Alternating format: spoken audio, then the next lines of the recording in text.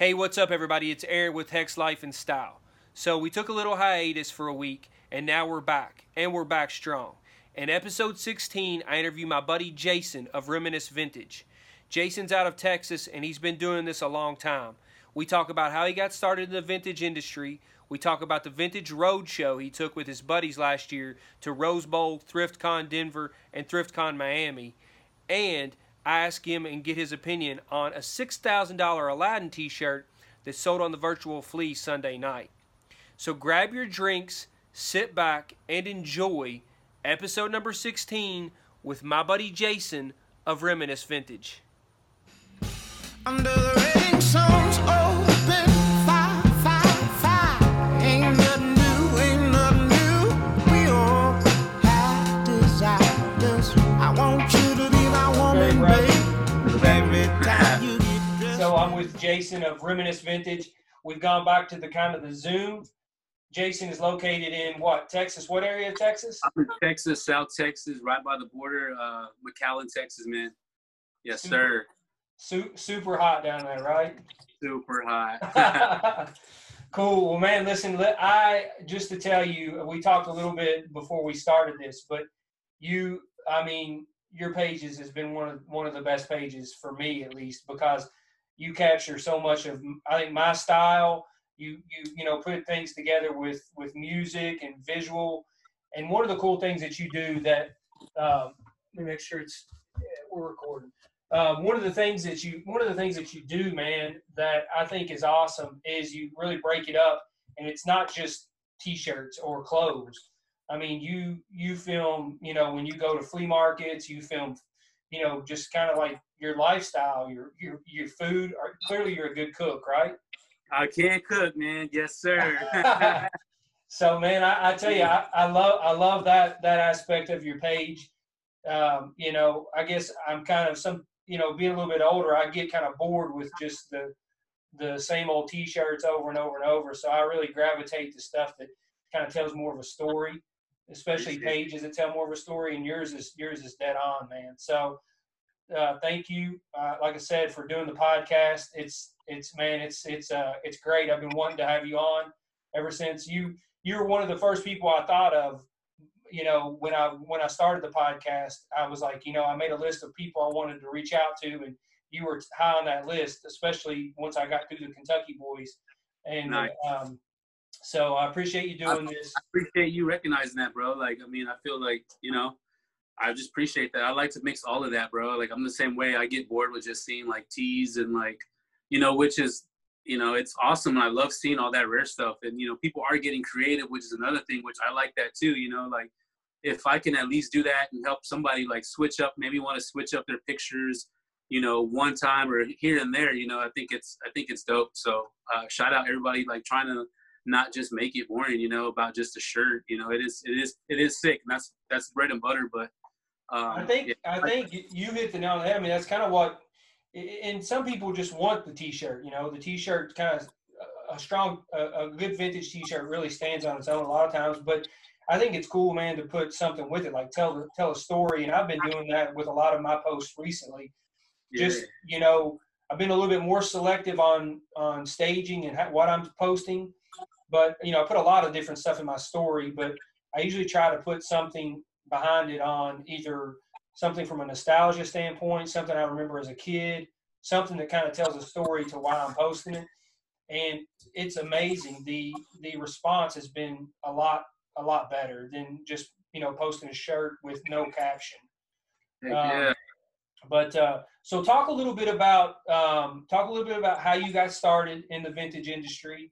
Kind of talk a little bit about that. Talk about maybe your style a little bit, and talk about how you came up with the name Reminisce Vintage. Yes, sir. So, man, honestly, it all started back when I was a kid. Every Saturday and Sunday, I would ride out with my grandpa. I was my grandpa's sidekick, man. So Saturday mornings, actually, it would start Friday night. We would get the newspaper, and he would just circle all in the newspaper ads, all right, boom. He circles the ones that he might want to go to. And he would basically do a little route. He was like, all right, well, we'll just do this route. And man, I was doing it for so long, like just going, he'd give me like $10. He was like, all right, man, don't spend it all at one shot, bro, or one spot.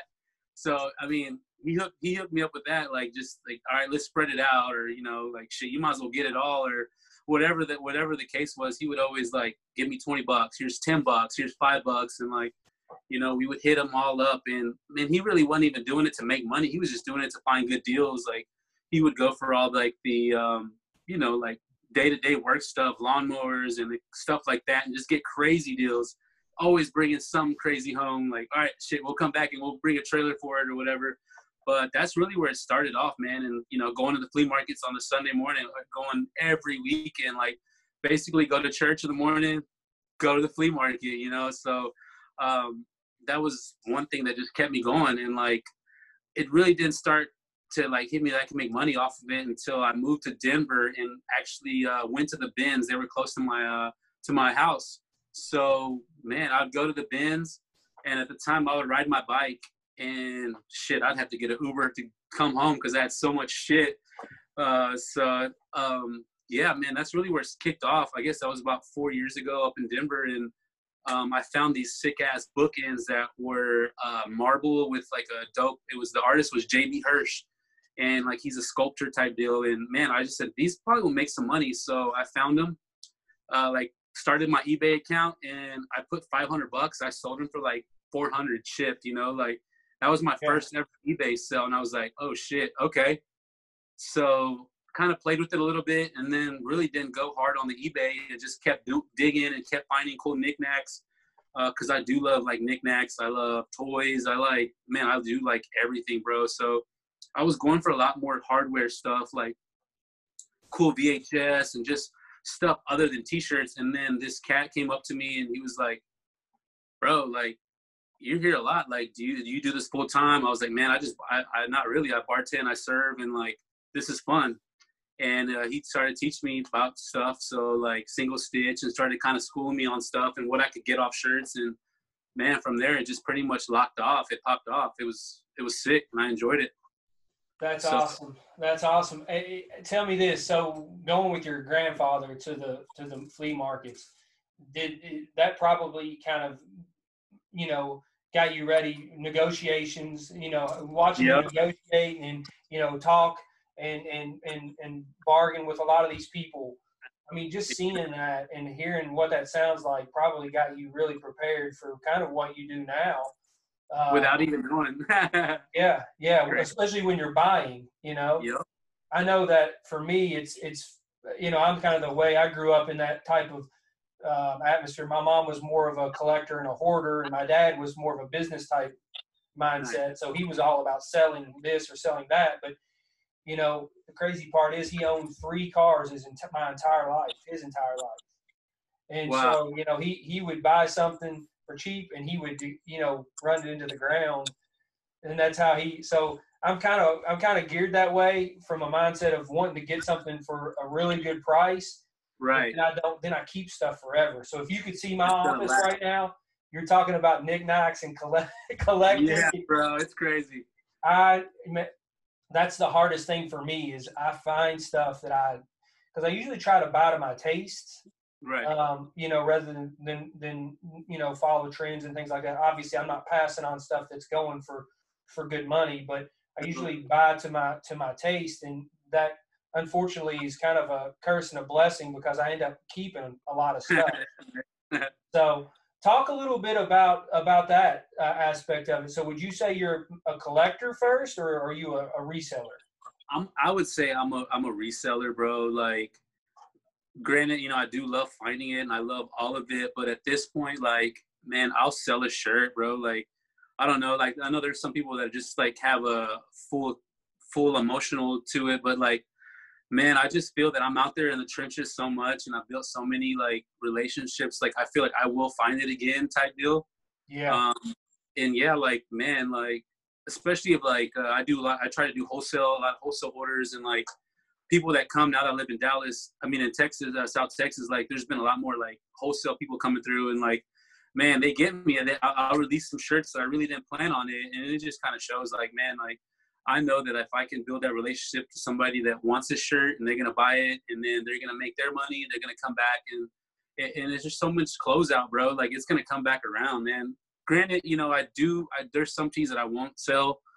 I have a couple that are like just pretty sentimental on that because of, you know, it was more or less on the buyer. Like something happened to them after, like, well, shit, they're gone. Like, I don't want to sell this shirt. They hooked me up at a deal type deal. So I do have some shirts like that do hold a meaning because, you know, they were cool people. And, you know, I just don't feel like I don't want to get rid of that, you know? So granted, yeah, I'm all about moving that shit. And I'm a big believer of like, man, if I sell a really good shirt, like, or if I give somebody a good shirt at a good deal, like, I'm going to find something sick the next week or the next day that's going to, like, you know, it's going to be even better than that, to be honest. Like, and it's happened so many times where I'm like, man, I don't want to sell it, but you know what, let's do it. And sure enough, like, I find something sick the next day or a couple days after or whatever. So, I mean, that's kind of it, bro. Like, I'm kind of the same way too, man. I buy stuff and I'll wear it, and then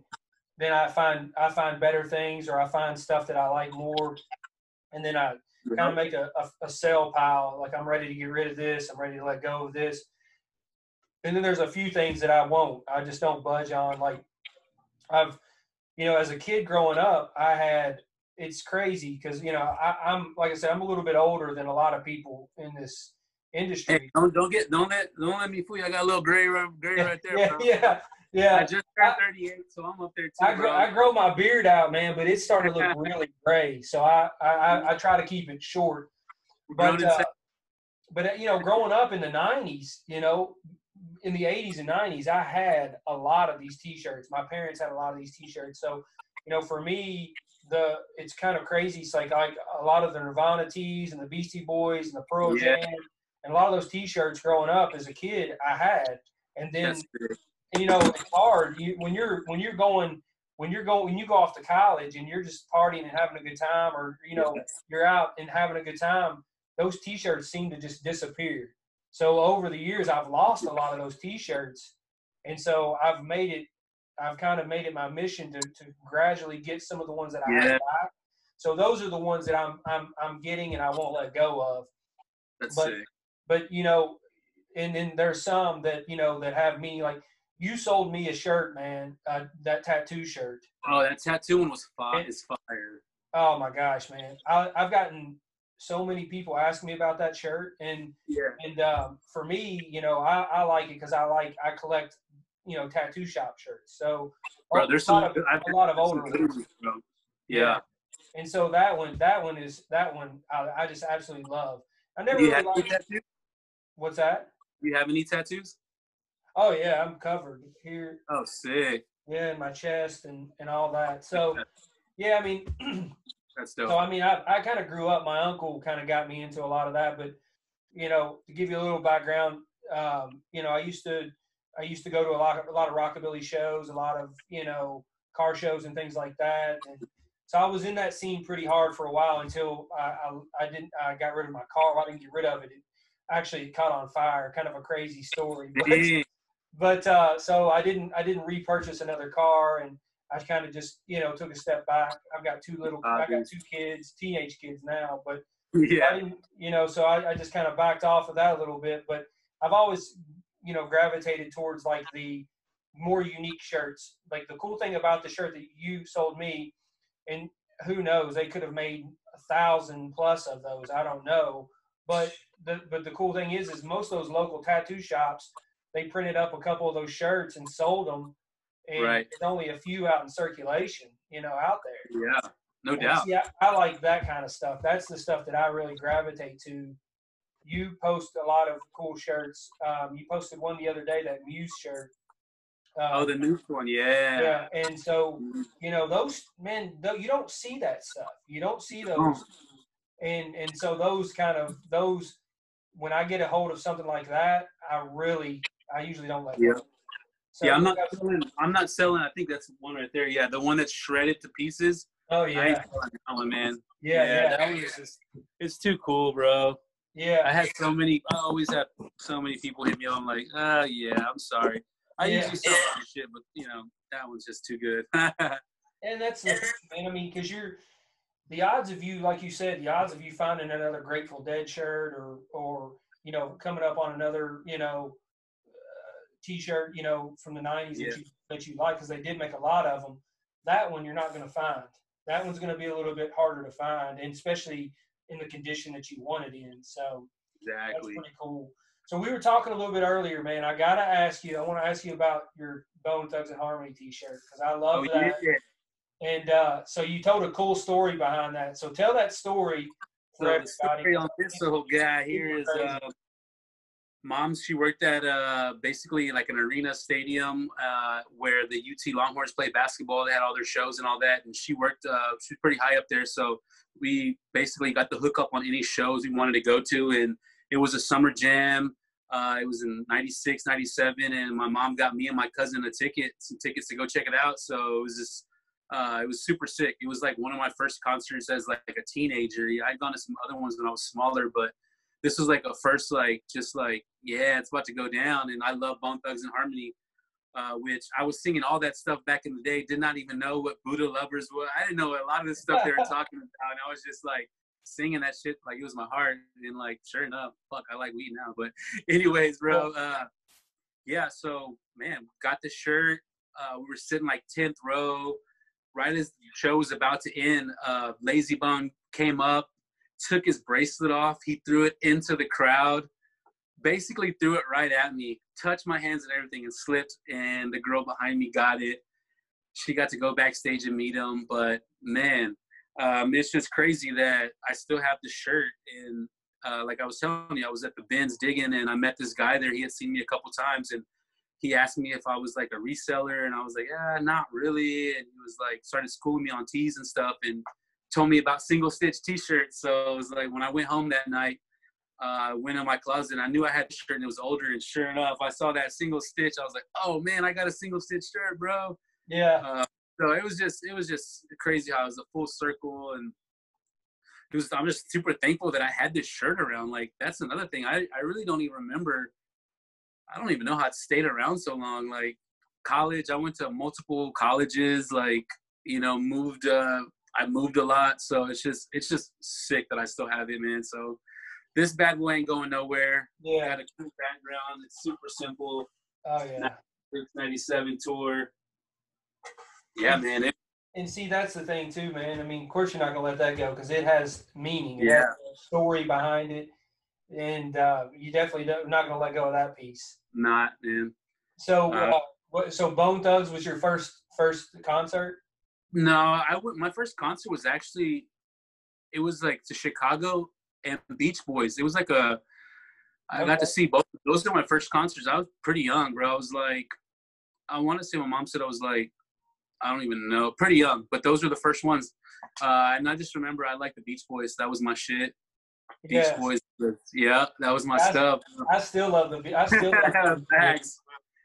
So yeah, that was the first show. Man, I remember, like, it's crazy as I was young, but I remember like standing on the seat so I could like be high and like, kind of get a better look at the show.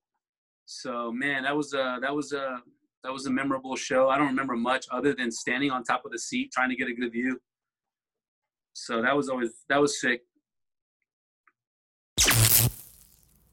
Sorry about that, guys. We had some technical difficulties on my end. But listen, Jason was talking about your first concert with the Beach Boys. Yeah, first concert was the Beach Boys. Irwin Center, super dope little arena. Got to see a lot of great shows in and out of that place. Shout out Moms for working that part-time job that she just ended up being like, they loved her and they hooked her up with like a great position.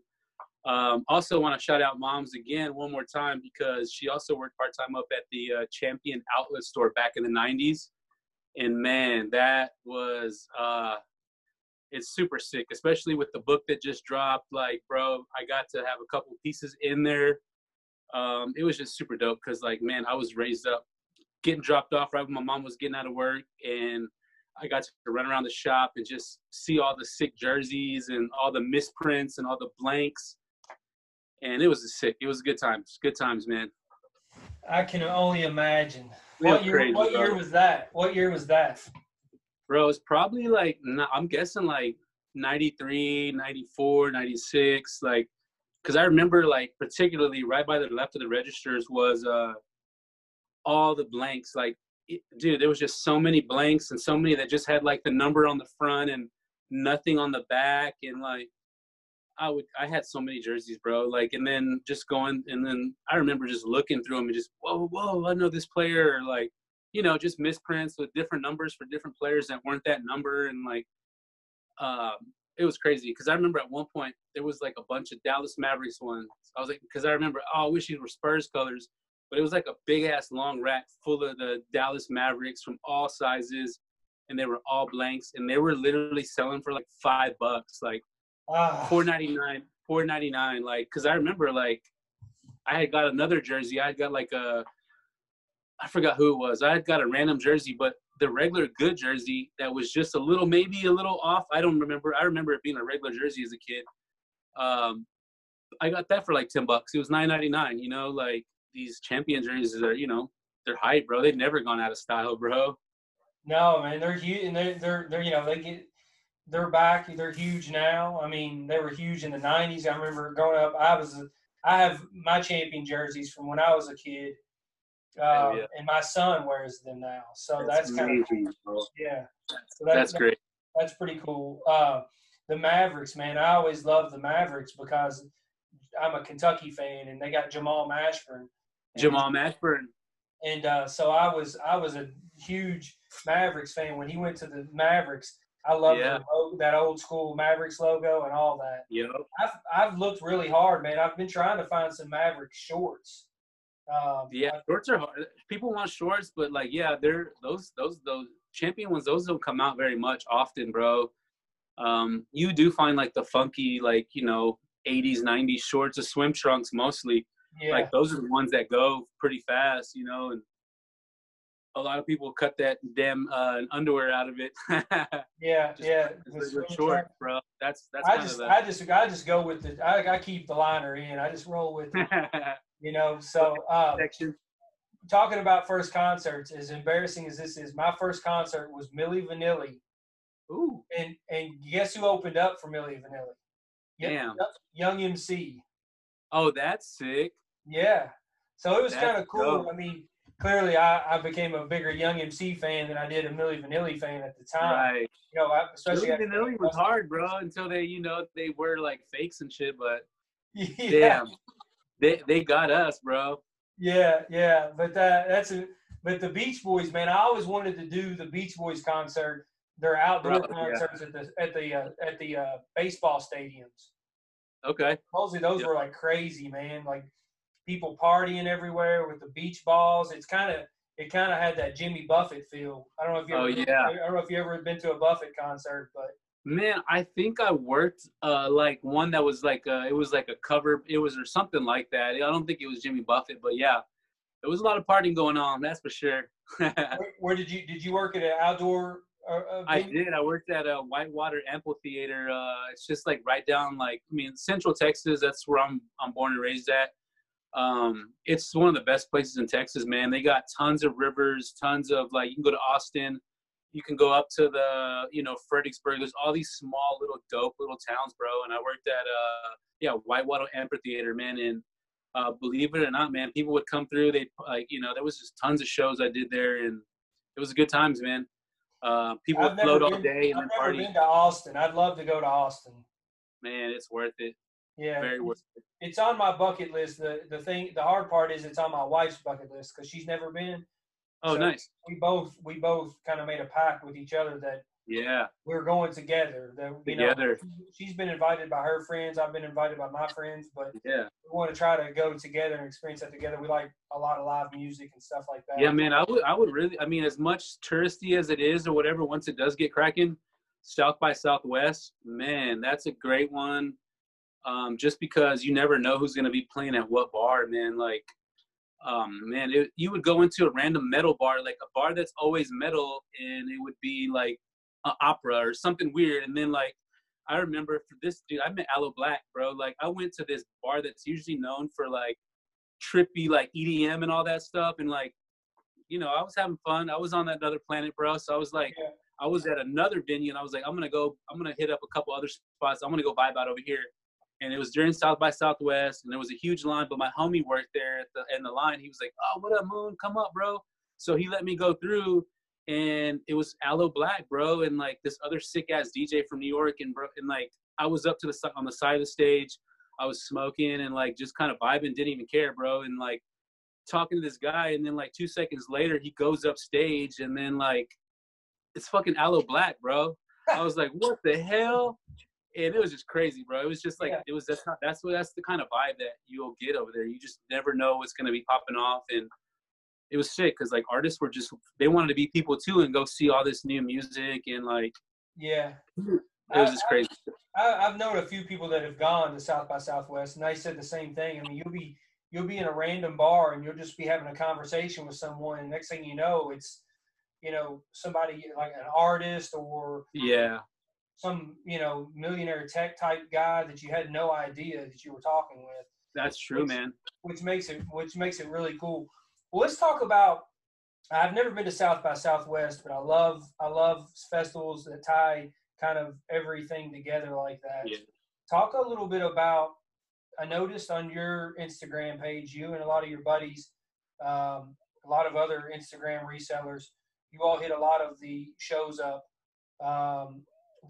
What's the one in Dallas there? The DFW. Yep, that's the DFW Vintage Swap Meet. That one's actually happening in 2 weeks. So not this weekend, next weekend.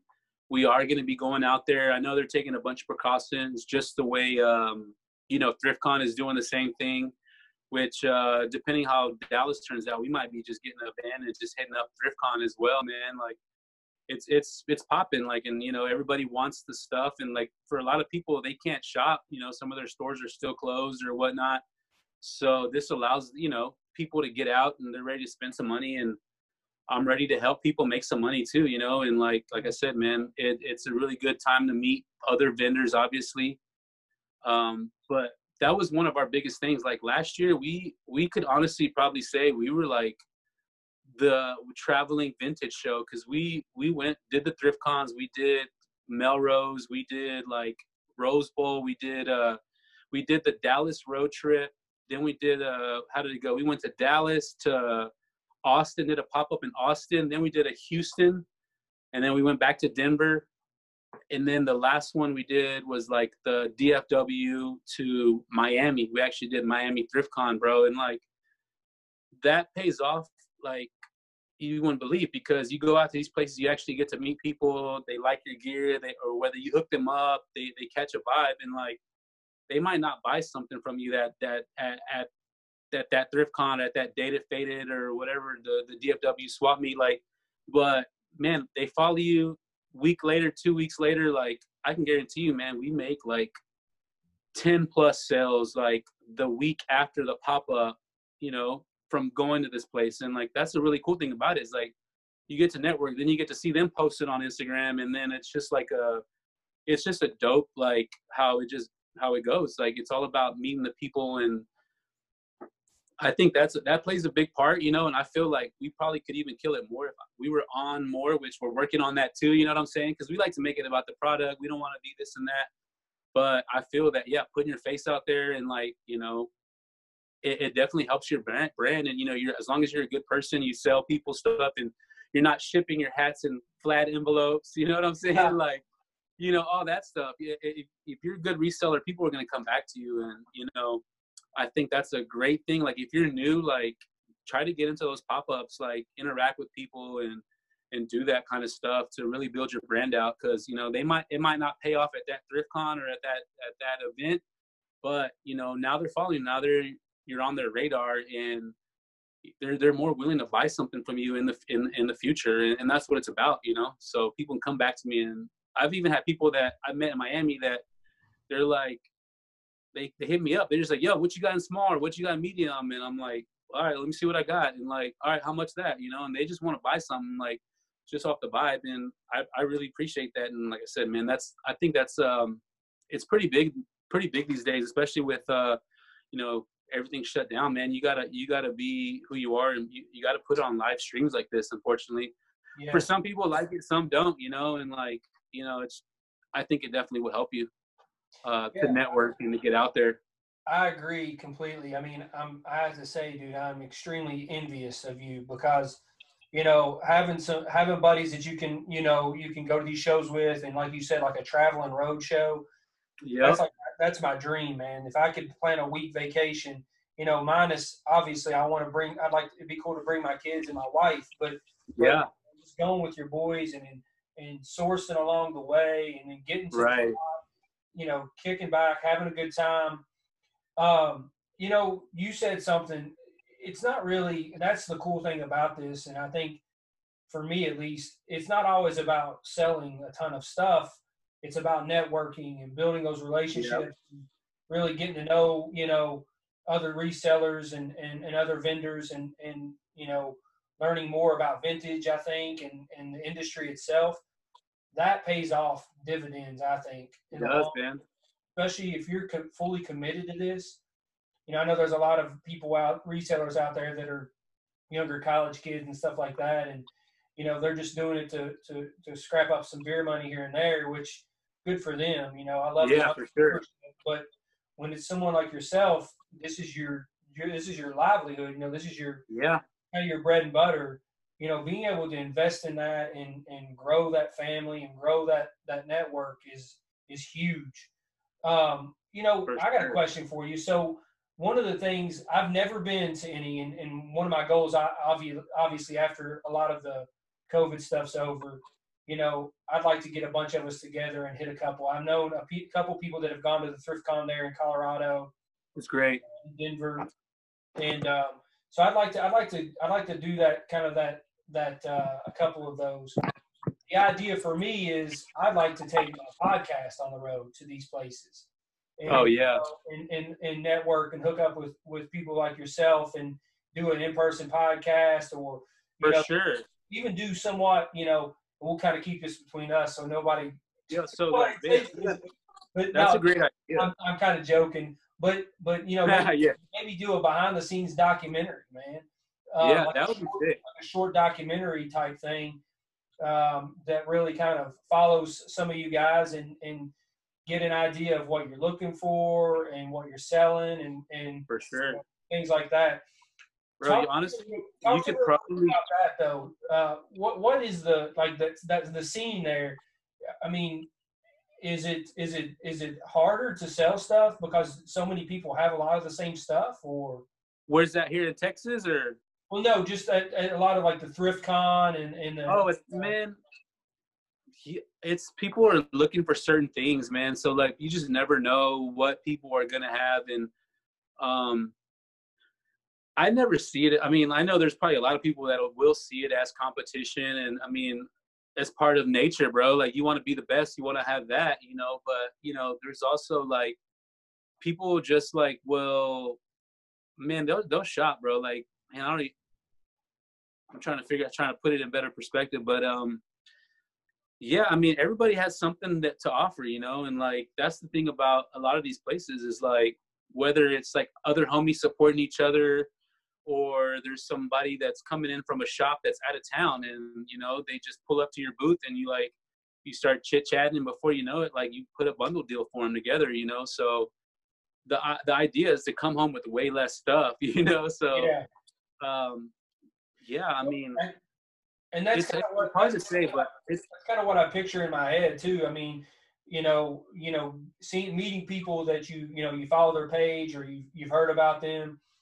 We have a lot of local fleas. We do a lot of pop-ups and a lot of local fleas and stuff. And part of the time during the flea is almost like a swap meet, an old school swap meet. I mean, we're trading stuff out. We're, helping each other out. We're buying stuff. We're giving each other deals. And I think that's the cool component, the cool part of all this. That's the move, man. That's the move, is to be able to like have a couple people go in and like, yo, let's set up at the flea market, like, because I give a shout out Dallas for that one, because there's this place called Traders Village, And I know it started off with like 1 or 2 guys, and it's just like they look like those garages. They pop them open, their stores are in there. And I know for a fact 2 guys, shout out Jump Shot Classics and shout out Owner to Owner. I know they opened up their shops, like their other like brick and mortar spots, like starting off at the flea market. And what it was like dudes getting together and having 4 or 5 different shops at the flea market. So I mean, they're really utilizing the flea market because like they can bring their customers, and then there's already people that are going for older stuff and whatnot, you know?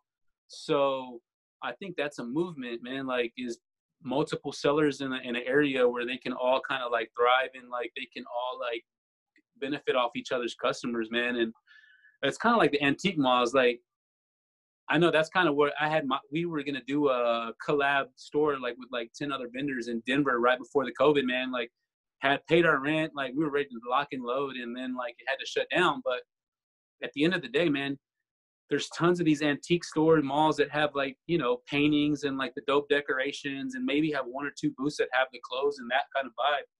And I really think that's a money move right now, man. Like that's kind of what I want to do, is like essentially get a bigger spot and like have 8, 10 vendors, like, you know, however many vendors we can squeeze in that joint, and you know, 3-month contracts, let them stay if they want to keep going or rotate or whatever. It's not for them, but essentially places like that for our generation, man, because we don't care so much about like vintage doorknobs and door handles as we do like a vintage belt or whatever, you know? So I think that could definitely like push a lot of people into like, you know, just networking and making bread and like getting a lot of people together, you know? Like I said, a vintage t-shirt antique mall, bro. Like who wouldn't want to go to that shit? Oh yeah, and that's where I've got my shop is in a spot like that. So it's a local spot downtown here, and it's, you know, it sells vintage decor, vintage furniture, a lot of mid-century modern stuff. And then I love those. Those are, dude, you can find some great pieces in those stores, bro. Like, well, the cool thing is it opens up a whole new world. So you have people that are really into the MCM stuff and a lot of the decor and things like that, and they come in shopping for that, and then they go back and then they see a piece of, you know, a T-shirt that they had as a kid or whatever, and you know, so it kind of opens up a whole new world for a lot of those people, and vice versa. I mean, I sell a lot of. I think you do some estate sales, things like you do decor and I know a lot of prints and stuff like that. Yep. And I do that as well. You know, I resell a lot of that stuff. I like kind of the unique, eclectic stuff.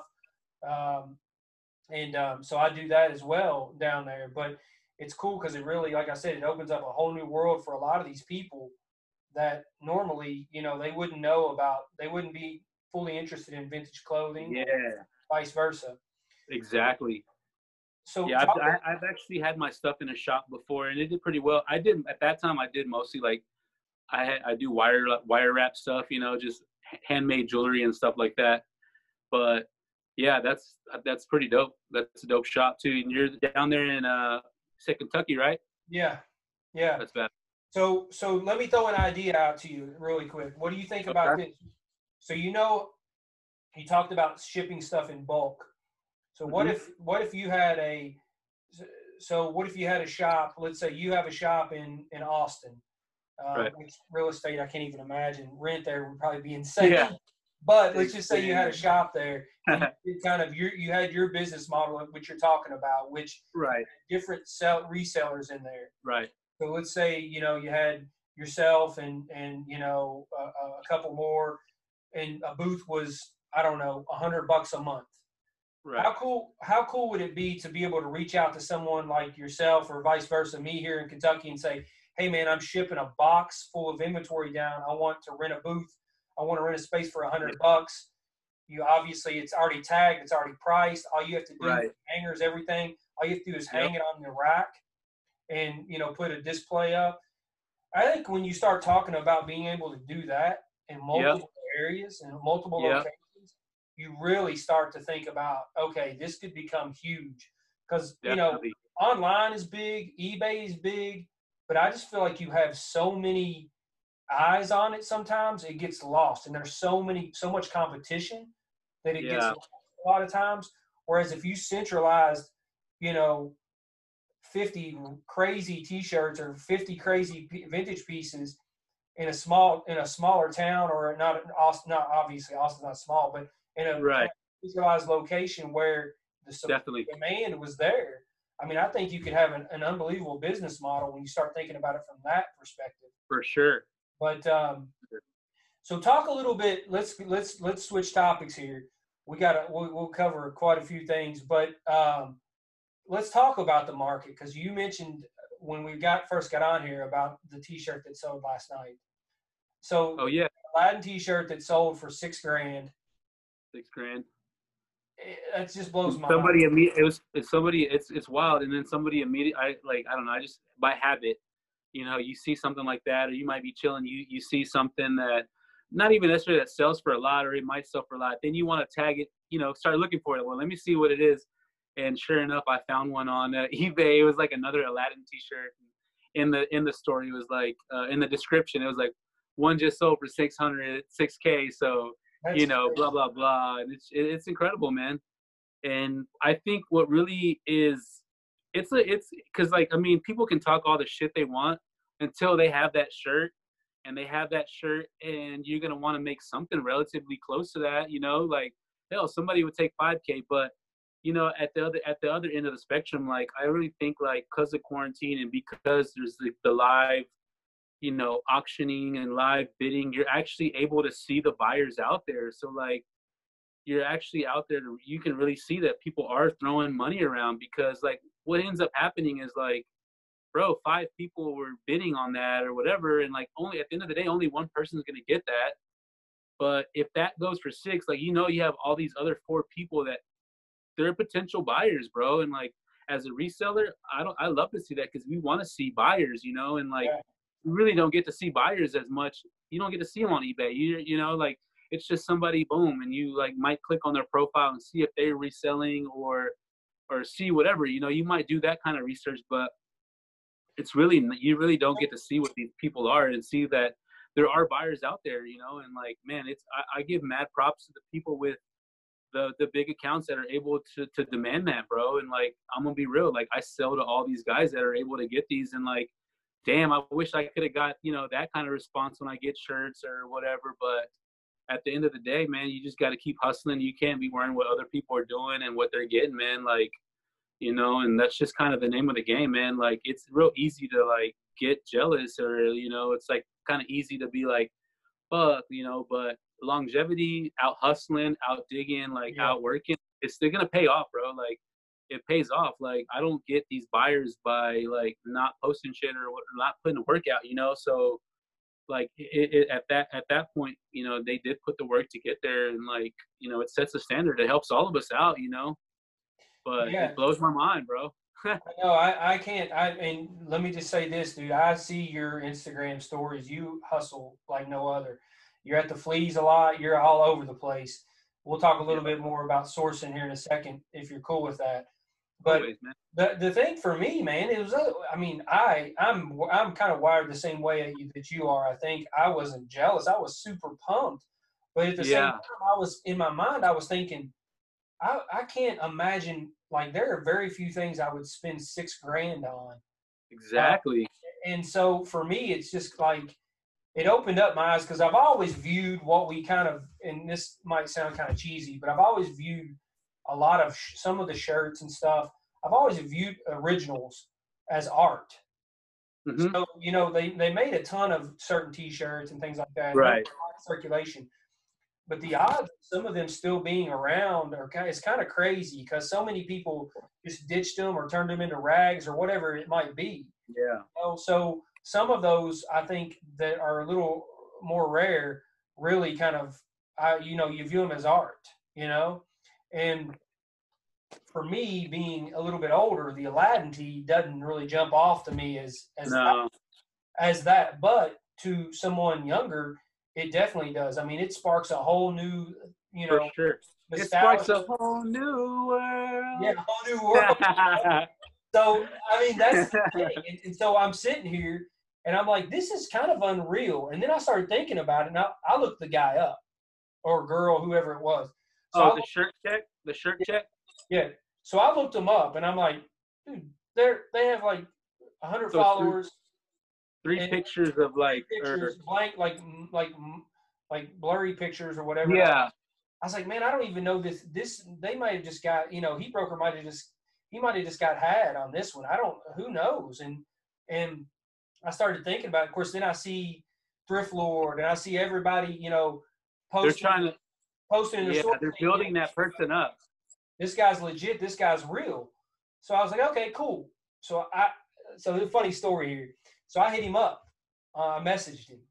And I just said, hey, man, you've put the thrift world on their head today, man. This is crazy. Right. Nobody knows who you are. A lot of people say you don't exist. I'd love to have you. We could blur your face out. I'd love to have you on the podcast when you're ready to come out. Yeah, no shit. And, Hey, give him the deep voice. Oh, well, I believe that when I was the funny part is, thrifty. he hit me back. The What's funny that? part is, I said, the funny part is he hit me back. Nice. He's like, hey, man, thanks. I appreciate this, blah, blah, blah. And he's like, yeah, I was gonna kind of come out, the next couple of weeks, but I may, push pause on that a little bit or whatever because of all this craziness. And and I was like, yeah, man, I don't blame you. But the funny thing is like it's a real. I mean, clearly it could be anybody sending me that message, but right. But I mean, I think it's legit. I think it's real, and there are people out there. I watch a lot of these shows and stuff on TV where people are buying these $6-7 million houses, and I'm like, what the fuck? What do they do? Right. Right. So clearly, there are people out there with money. Yeah, and people that buy $10,000 Cheetos. You know what I'm saying? Yeah, yeah. And so for me, in my world, it's like it blows my mind.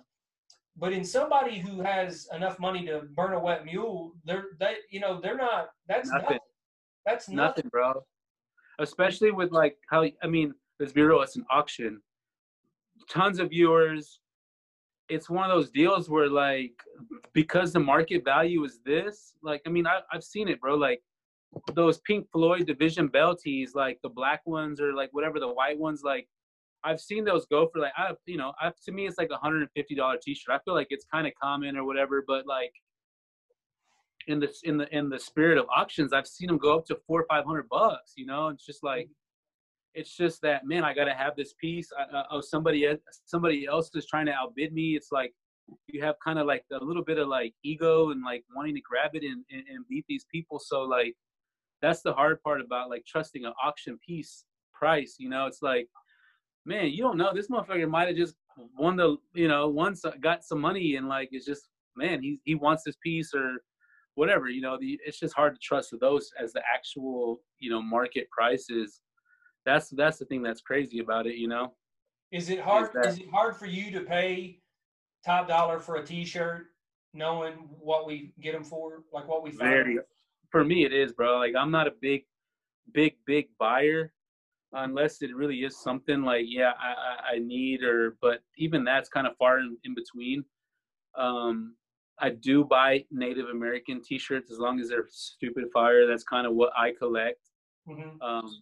But yeah, other than that, man, yeah, it's hard for me to fork out, bro. I don't know, just because, like you said, I know what you can get for it, or I know that, man, I might find it. What are the odds that I'm not going to find it? Like I'm out there enough. I'm out in the rag houses, I'm going through with thousands of shirts, so like, I feel like, yeah, it's really hard for me to like, just want to spend that bread. And, yeah. A lot of times people that hit me up that I know will pay a lot of money for a tee, like even in that case, bro, like I'll still hook them up. Like, I'm like, well, what are you offering, bro? And they're like 150. I'm like, bro, give me 100, like, I don't know. I'm big into like, hooking people up because I know that I can get hooked up in other ways, so yeah, that's kind of where I'm at. I'm more of a, I guess you say I might trade too. I'm not real big into trading online more than I'd rather just trade in person. I don't like to mess with any kind of those. Like, I don't want to get, I don't know, fool me once, shame on me. Yeah. I mean, that's the thing too. I mean, I'm kind of I want to hold it in my hand. I want to hold it up. I want to look at it. I like, I know a lot of people do the baggy. I don't do the baggy. This is probably as baggy as I get, and this one's crazy big on me. So I roll it up a little bit. What you rocking there? What's that? Oh, this is a Beastie Boys. Oh, sick. Yeah, it's shredded though, man. Oh, that's even better, bro. I love that. Yeah, yeah, and it's got the dynamite on the back. But yeah, That's so I'm a cool. huge Beastie Boys fan, so I collect Beastie Boys T-shirts. For sure. But so talk a little bit about, you mentioned the rag houses, man. I've never been. I would absolutely love to go. I mean, they look crazy. I mean, it looks like you just find some crazy stuff in there. Talk to me about that. I mean, are there days that you go up in the rag house and it's just like the bins, you don't get anything, or? Man, I grab so much stuff. Like, I'm gonna find something. Like, that's my mentality, bro. Like, I'm gonna find something. If I'm not finding like a dope vintage tee, then I might find like a good girl piece that my girl could sell on Poshmark. You know, we do even like, or vintage girl stuff. Like, I know a lot of people pass up on vintage girl stuff. Well, you know, I grab that stuff, bro. So like, I mean, that's just the kind of mentality I have, bro. Like, I'm gonna find something, you know, and like, yeah, I mean, there hasn't been a day where I haven't gone home with nothing. Like, I mean, I could say that I've gone home and like I didn't find like a super crazy piece or whatever, but at the end of the day, I might have found, I mean, I still found some stuff that somebody's going to enjoy, somebody's going to like it. I'm going to make a couple bucks and I'm going to be able to go thrift and use that money from that shirt to find something else. Or, you know, maybe if I do a wholesale buyout, that's kind of feels like that's kind of the move. If you're really going to like strive out here, is like, man, you just gotta sell. You gotta sell. So like, you sell all these mids essentially, and then yeah, you can buy a better tee. And like, I did that for a couple weeks, man. Like, I sold a bunch of mids, like really good stuff, you know, as the kids would say, mids, you know, like I sold a bunch of mids, bro. And then I was able to buy a couple fire ass tees from a homie that, you know, a local homie, and I was able to support them. And then, you know, bam, I was able to flip that type deal, you know. Another cool thing my grandpa always told me too, he's like, man, I'm not in the storage business, because he would sell some of the mowers and all that, and like he'd have a bunch of mowers, and like, you know, one of his buddies needed one or whatever, and he was like, shit, just give me, he might have paid 10-15 bucks for it, fixed it, did the little carburetor, sold it for 50 or whatever, could have made 100. He was like, man, I'm not in the storage business, man, so let's get this shit out of here.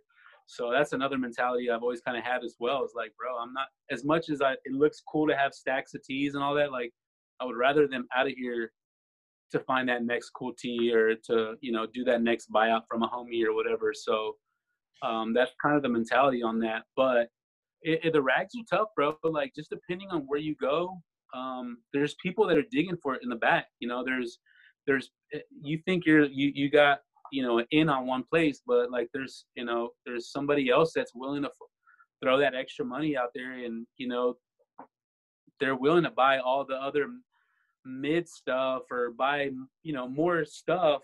For them, it's all about the dollar. So if you buy a bunch of stuff, they're gonna love you, and, you know, you might get better picks. I don't know. Mm-hmm.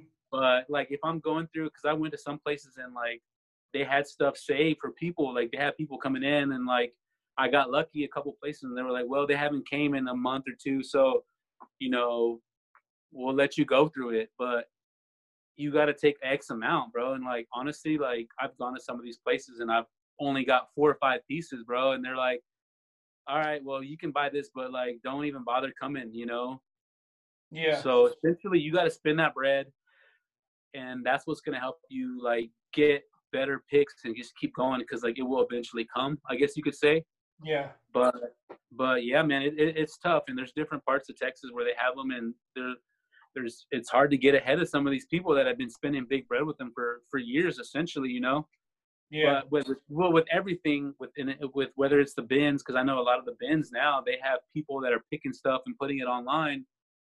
I mean, people miss stuff. We're all humans. We miss stuff, you know. So like, I mean, they miss stuff, and like a lot of times people, they won't flip through the shirts and flip them inside out. You know, I found some really good tees that were flipped inside out, you know, and they already got looked through people already, you know. So it's like, you know, it's just doing those little extra things like that to really get your chances up to find stuff. Like, take the time, flip that shirt inside out. Like, a lot of those 80s tees are so thin and so small, bro. Like, and some people, that's the thing too, even with the bins, I mean, some people aren't even looking for, you know, they're just searching for those, you know, those a lot of rap tees, or, you know, right, whatever it may be, and they're not even really Sometimes I Exactly. think more and more now they're picking up the 80s tees and stuff because they realize, okay, Yeah, these are good money. But for a long time they weren't. you're And right, man. one of the things too, you mentioned the bins out in Colorado. So I went out to Colorado for work, and I was out there and I hit the bins a couple of days in the evenings, and Nice. it was really interesting because it's those guys that are there all day. Yep. They were like, I can't take everything, so they were Right. a lot of them didn't want the workwear because it was heavier. Right. Yep. Some of them weren't. They were passing on a lot of the workwear. I found a lot of Stains, like, stuff that had stains, or like they didn't things. know because they're too young. Yeah. Or I found a lot of cool 80s tees, things like that, some 70s stuff. Yep. I too sell a lot of women's stuff. Nice. So I usually get a lot if it's cool, it's got cool print, it's eclectic, it's different. Usually I'll pick it Right. up. So I did really well, so much so that I had to pack 2 suitcases and ship them Nice. home. Happens every time, bro. Yeah, so I was pretty pumped about that. And you mentioned something too, Jason, about the mids. I mean, the mids pay. I mean, that's what this is about, Bills, bro. Those sell. I can guarantee those will sell all day. Yep. Like Whereas, sports stuff, like sports stuff is just through and through. It's like, and it's funny thing because like I went through a small stage where I was like, all right, bro. Like I know I had a homie that would like, he liked the sports stuff, and I would throw him cool stuff, and then like, it was just like, bro, like some of that would be the only stuff that the sports pieces that I did have on my eBay or whatever. Those are always selling. I was like, man, I was talking shit, but let me take that shit back. And like, yeah, sports tees are great, bro. There's something that there's always a connection to it. And yeah, I mean, like, it's the nostalgia aspect, man. Exactly. I mean, for me, it's like I'm really gravitate to like the Deion Sanders, the Bo Jackson stuff. Growing up as a kid, I think I bought that Force hat off of you. That you had bleached or whatever, and I bleached it. Yeah. I turned it like almost like I don't have it around, but I bleached it even more. And dude, Yeah. I love. My wife hates it, but I love that hat. And sick, I bro. had that hat as a kid. So for me, So it was like I wanted that hat when I saw you post that. Yeah. And I love that hat. I posted a couple times regular, and like people were sleeping on it. So then, it's just that what happens when people sleep on stuff. Like, all right, well, shit, I'm customizing everything. Let me just throw this, whatever. But yeah, I didn't even think about that. That was so dope. Yeah. The color came out. I love that hat, man. It fits perfect. It does. It fits perfect. Hey, so talk about the customization. You're customizing a lot of things. So did you do the shorts? I saw you in your story today. Yeah, I just got some shorts. Actually, my girlfriend's mom does them for me now, bro. It's awesome. So are you making like t-shirts, like old what I'm doing is pretty much grabbing old t-shirts or new reprints with sick graphics, and yeah, I'm just repurposing it. I made the Emmitt Smith ones. Where did I have those at? I don't even know if I had those close. Yeah, I had those shorts, bro, and like it was just one of those deals where it was like, I know exactly what I'm gonna do with this piece right here. I'm not gonna let it go to waste, essentially, and brought it to life, bro. Like those Tupacs are sick. The Emmitt Smith one is super dope, and it's just like just gives it another twist for these tees. Like you're able to like keep it going. Yeah. No, I mean I think it's a great. I mean it's one of the other things. Two of the things that I'm really into, man, I want to get it back out in circulation. Like I want to price my stuff so people can afford it, and I want people to enjoy it and get it back out there. Right. So that's one thing. And I noticed your price on your Etsy store and stuff, dude. Your prices are really, really good. So they're not too bad, bro. Like, and even that, like, to be honest, like, I mean, we put them higher there than we would actually take. That's another thing about it is like, I encourage people if they want stuff to hit me up and I'll do it cheaper, bro. Like I said, man, like I want to make as much as I can, but at the end of the day, like it's not about that. It's about like making those sales each and every day, you know what I'm saying? And Yeah. rather than one big one, like, or one or two big ones here and there, and you know, that just doesn't work, bro. Like, I'm trying to move stuff because, like I said, that's one of my like main cores is like, yo, sell stuff. You're gonna have more money to find more stuff, and they're going be to able come back to too. bro. You know, the customer's going to come back to you. Yep. You know, Jason, I bought from you a couple times just because, I mean, it's been awesome, man. You've sent it to me. You've sent stickers. I mean, just really, it's been cool as shit. And it's almost like, you know, you take it to a different level. It's almost like buying a house or a car or something. If somebody takes care of you and you feel like they've done you right, or, you know, they've really followed up with you and just put you first and your kind of your needs first in that situation, I mean, they're going to come back and buy from you again. I think that's what this is all about for sure. Absolutely, man. I love it, bro. Natural salesman, bro. Just talking to people and like, I mean, I've done it forever, bro. Like, shout out my moms for like making me super outspoken. I'm not saying outspoken, but like, I'm down to make things comfortable and let's talk it out, or like, let's have fun. And that's led me to so many other relationships, you know, and it really helps in this game too. You know, I used to do traveling sales, bro. And like, man, I would sell timeshares to people that didn't need timeshares, bro. I'm like, yo, don't buy this timeshare, man. And sure enough, oh, we just want to buy it. I'm like, oh my God. I was like, all right, you know, like, so that's how I really knew the power of like just being real with people and like, you know, like just taking care of them the way you would want to be treated and being taken care of. Cause like, man, it'll pay off. So yeah, yes, I love that. I love that, man. So one of the things that I do with all my guests is I do a PSA. I do an old PSA, public service announcement. You probably remember the old cartoons like G.I. Joe and stuff like that. They always had that PSA at the end. For sure. And it's my fault. I should have given you a heads up on this, but that's all good, bro. But what would if you could give a PSA, and it doesn't have to be to the vintage community, just people in general, man, right now with everything going on in the world, you know, what would that PSA be? Man, biggest thing is just treat people like the way you want to be treated, man. Like, it works for everything, and you know, try to be as positive as possible, man. That's definitely helped me out in a lot of situations. It gets you more opportunity than you would believe, you know, and just man, just treat people the way you want to be treated, man. And it goes for business and it goes for life. And I think if you're able to maximize on that, man, you'll reap the benefits. You know what I'm saying? And obviously work hard, play hard, man. Like you can't be consumed in this. I do see a lot of young kids that are like, they're in there thrifting, they're at the bins, and they go home and they go to sleep, and then they're back at the bins. Like, bro, you got to take some time off to go and like enjoy the earth, enjoy, you know, just getting out, bro, and not doing the same thing, man.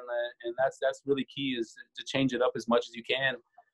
But still, you know, you still got to grind hard when you can, and when it's time to grind hard. But like, yeah, man, treat yourself. It's always a good reset button for you too, man. So that's my biggest thing, man. Yeah, well, dude, it definitely shows in what you do, because like I said, with your page, I mean, you know, you kind of give a behind the scenes of who you are and what you do, and you know, all of that. And I think that's so refreshing to see, because, you know, I'm with you, man. I think it amazes me some of the stuff people find at bins and places like that. I like to see that. But at the same time, it would be really cool. And I think they'd be benefiting themselves if they just show a little bit more of who they are and really kind of what's behind what they're doing. And but you hit the nail on the head, man. Treat others the way you want to be treated. It's been kind of my motto my entire life. Yeah, and, man. Obviously, sometimes, you know, you get in the hustle and bustle and all of that. You got to remind yourself sometimes of that. But man, I love that PSA for sure. So one of the other things that I do, we'll kind of close it out with this. Okay. So I do a heat check. All right, let's do it. So I'll ask you just kind of a random set of questions, and you just come off with whatever comes to your mind, you know. So we'll start it off with, what is your favorite musician or band or rap group or whatever? Like, what's your go-to? Man, I would have to say right now, my favorite is always going to be Man, shit, you got me. I would say right now it's Mac Miller, bro. Like as much as I have all these other older influences, stuff like that, like I really saw him, like he's like the first artist that I really saw like come up young as fuck with like the Taylor Gang and do his shit, and then like just to kind of like see him grow as an artist and go through all these things and see his music, and like I don't know, I always like admired like, you know, his overall talent. You know, unfortunately he did go out in a like a horrible way, you know, which is like, you know, you don't want that for anybody, but man, like I really like I really dig his vibe and his sound. Yeah. That's one thing that was super dope. I do like a lot of live music, man. I was in a band. I've always done some hip hop stuff here and there, but like live music, I love the guitar. So like Santana, old Santana stuff, like I really vibe to all those kind of like bluesy vibes. You know, I really like that kind of music. Just the guitar. I'm looking for a crazy Santana tee, man. I want a good Santana. Nobody was big on the Santana tees, and now they're just like the Grateful Dead tees. They're popping. They're crazy. They are, bro. They are coming up, bro. I know. I want that Heaven Smiles one. That one's like one of the best, I believe. Yeah, yeah. Crazy one. The you know, the cool thing I like about I'm a big hip hop guy myself, and some of my buddies mess with me because I'm not fully on board with a lot of the new hip hop. Right.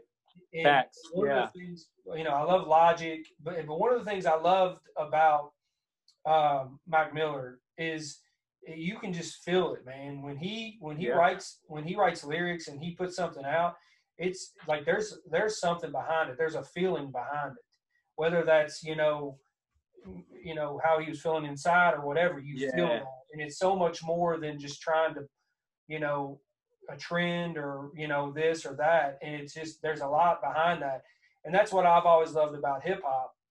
Is with like your Tribe Called Quest and your De La Soul and even the Beastie Boys. The Beastie Boys get a little off and little kind of, you know, goofy sometimes, but a lot of those older rap groups and stuff, you could really feel it. You could feel it. Like, I mean, obviously, you know, one that sticks out most to me and to everybody is Tupac. I mean, Tupac, everything that he, you know, rapped about was his life, straight from his heart. You know, you could really feel that, and I think Mac Miller definitely had that. So yeah, I mean, I'll play some stuff and it always comes on. It's just like, man, yeah, you definitely feel his music. And you know, I'm super grateful. Like, man, I came up off tons of influences. Like when it comes to music, like my stuff is literally everywhere, bro. Like my uncle loved Slayer, so like I was a little Skater, Slayer, Metallica, all that, like in 6th, 7th grade. And you know, I was all about Tejano music too. Selena, I got to see her play a couple times. You know, and then I loved hip hop, and then I just had a bunch of good influences and like was able to like go to all these different shows. Like my first show was Chicago, so like already all these different like genres, like it just gave me that appreciation. And you know, like just even going to like spacey instrumentals and like all that stuff, man. And you just got to be open to it, you know. Oh yeah, for sure. And you're kind of like me. I'm all over the place too. I love, you know, super everywhere. You know, a lot of old, you know, rock and alternative. And all that. So I listen to about everything. So next up, what's your favorite movie? Favorite movie, I would say, is Apocalypto. Okay. Apocalypto. I love Native Americans. I know I have some blood. I mean, like my uncle said Comanche. I really don't have it traced, but that's what a family member said. I just love how they live their life too, man. Like off the earth, you know. Like it's just one of those deals where I love that. And that movie captured like the Mayans and all that stuff. It was just intense. It was great. Yeah, definitely a good movie. That's my favorite movie. Favorite old movie is La Bamba. That was like the first movie I ever cried on. Whenever Richie died, man, I cried like a little ass baby, which I was pretty young. So I did too, man. I cried on La Bamba.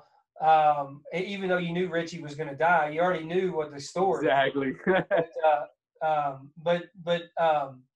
my first movie that as a kid I remember crying on was, well, it was either E.T. or Karate Kid. It was one of those two because they kind of Okay. they went Yeah. together. They went together. They were kind of close in time period there, but La Bamba definitely got me as well. I love La Bamba. So, what's your Nice. favorite TV series or like TV show series? Man, that's a tough one. I'm gonna go with. Man, I used to love Martin. Yeah, Yeah, Martin or Living Color, because those were great, bro. both. But I would say Martin. I would say Martin. Martin, it was just too funny, bro. Yeah, both Fox shows. Fox in the '90s, Fox had everything good, and they were Good definitely shit, in tune with what was popular. My wife and I, we Yeah. still watch old Martin clips and old Yeah, Living dude. Color clips. We just I love just it. love how he always cut up on Pam. He was like, "All right, Angela Bassett Hound," or he Yeah. always had something funny to say to her, bro. It was good shit. Martin Lawrence, man, he's an underrated comedic guy. I mean, he was, funny. I know Will Smith was good in Bad Boys, but Martin Lawrence made Bad Boys. Yeah, for sure. What about so what's your favorite thing to eat? My favorite thing to eat, right now, man, I would have to say a nice buffalo chicken sandwich.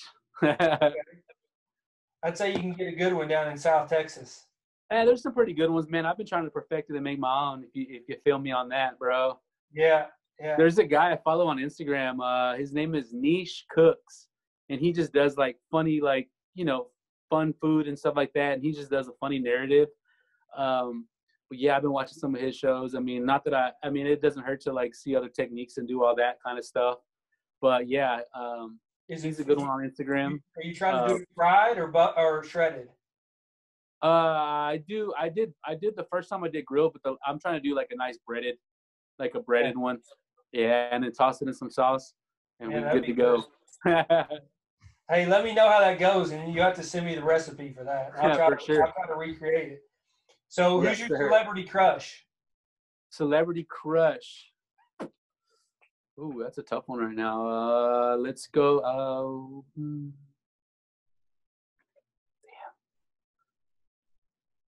That's a tough one. Who would I say is my celebrity crush? Damn. That's a tough one. I would say, sheesh. Who could I pick for myself? Who was your crush as a kid? That might help. Man, if we're gonna go way back in the day, I'm gonna say I was a fan of Topanga. You're the second person that has said that on a podcast. That's funny. That's I kind of crushed on Stephanie Tanner too, bro. Yeah, from Full House. Hey, and then I found out she likes a party. Oh shit, let's go! Nah, yeah, that's funny. I mean, you're the second person that said that. Yeah. I thought you were going to say. I figured you would say Selena. I just kind of skipped over the fact that you said you've seen her. How many times have you seen her? Did you see her? I saw her probably like two times. I remember that. I remember. That's crazy. Yeah, it was cool. I saw her. Yeah, I remember the outfit. She was wearing black one time, but she wore like her little famous cow print outfit the second time I saw her. Yeah. That's wild. So, what do you like to do outside of thrifting and vintage and all of that? I really like being outdoors, man. Fishing, hunting. Yeah, I like to go. I really like digging arrowheads. Like if you want to talk about like some stuff that I found, man, that's older than all these damn shirts I found. Is some of these arrowheads I've been lucky enough to find, and where my grandpa lived. He used to work at this crazy. He had this big, 270 acres, and he would plow it and do all this and that. And he had a nice collection. And as he was getting older, I took care of him. Like I quit. I had a traveling sales job. I quit it to take care of my gramps because like he's been there, bro. He's like my pops basically. Yeah. And I would take care of him, and then like I'd have he'd be you know, just chilling, and like I say, all right, well, I'm gonna go to the river. I'm gonna go dig for some arrowheads because it was super close to where he used to live before. And man, I found some arrowheads, bro. Like just by my gramps telling me, he's like, man, go look at this field if you can. And now there's a whole fucking neighborhood complex on top of this fucking huge field I used to dig. And I couldn't even imagine what those guys found digging, building the sewage, the plumbing, and all that kind of stuff. You know what I'm saying? Yeah, no, that's crazy. We've got a collection of arrowheads as well, that we have, you know, here, and those are. I agree, man. Those are so, like, talk about cool and old, and kind of, you just can't even imagine the story that those tell. Exactly. That's the cool thing about it. And you know, you obviously don't resell those, or you can't. Yeah. But the idea of just having them and thinking of you know, the story that they tell and all that, it's amazing. So, yeah. But well, listen, brother, I appreciate you doing this again. Sure. It's been awesome. I'll stop the recording. All good. Listen, once I stop the recording or whatever, we'll talk after that. But man, I really do. I appreciate you doing this, and it's been awesome. Yeah. And we'll talk later, brother. Cool, bro. Have a good night, bro. You too, man. So I hope everybody enjoyed episode number 16 with my buddy Jason of Reminisce Vintage. If you're not following him on Instagram, it's at Reminisce Vintage. He does an awesome job of putting, you know, music, lifestyle, everything, incorporating it into his Instagram page with some crazy, crazy vintage pieces. So give him a follow for sure. I love Jason's PSA. It's very simple. Just treat others the way you want to be treated. We've talked about that on here in the past. It's something easy to do. Just treat others the way you want to be treated. So I hope everybody's doing well, happy and healthy, and somewhat getting back to normal. I know I am. We've got a lot of good guests coming up on the podcast here in the next few weeks. I'm super excited about it. We've got some new series we're going to be doing, some live shop drops, and some other things now that we can kind of get back out in public. So tell your friends about it. Follow us and subscribe on our YouTube channel. Follow us and subscribe on Apple Podcasts as well. Leave us a review. Just send us a DM on Instagram. Let us know if you like it or if you don't. So I hope everybody's doing well, and I'll see you next week. Every time you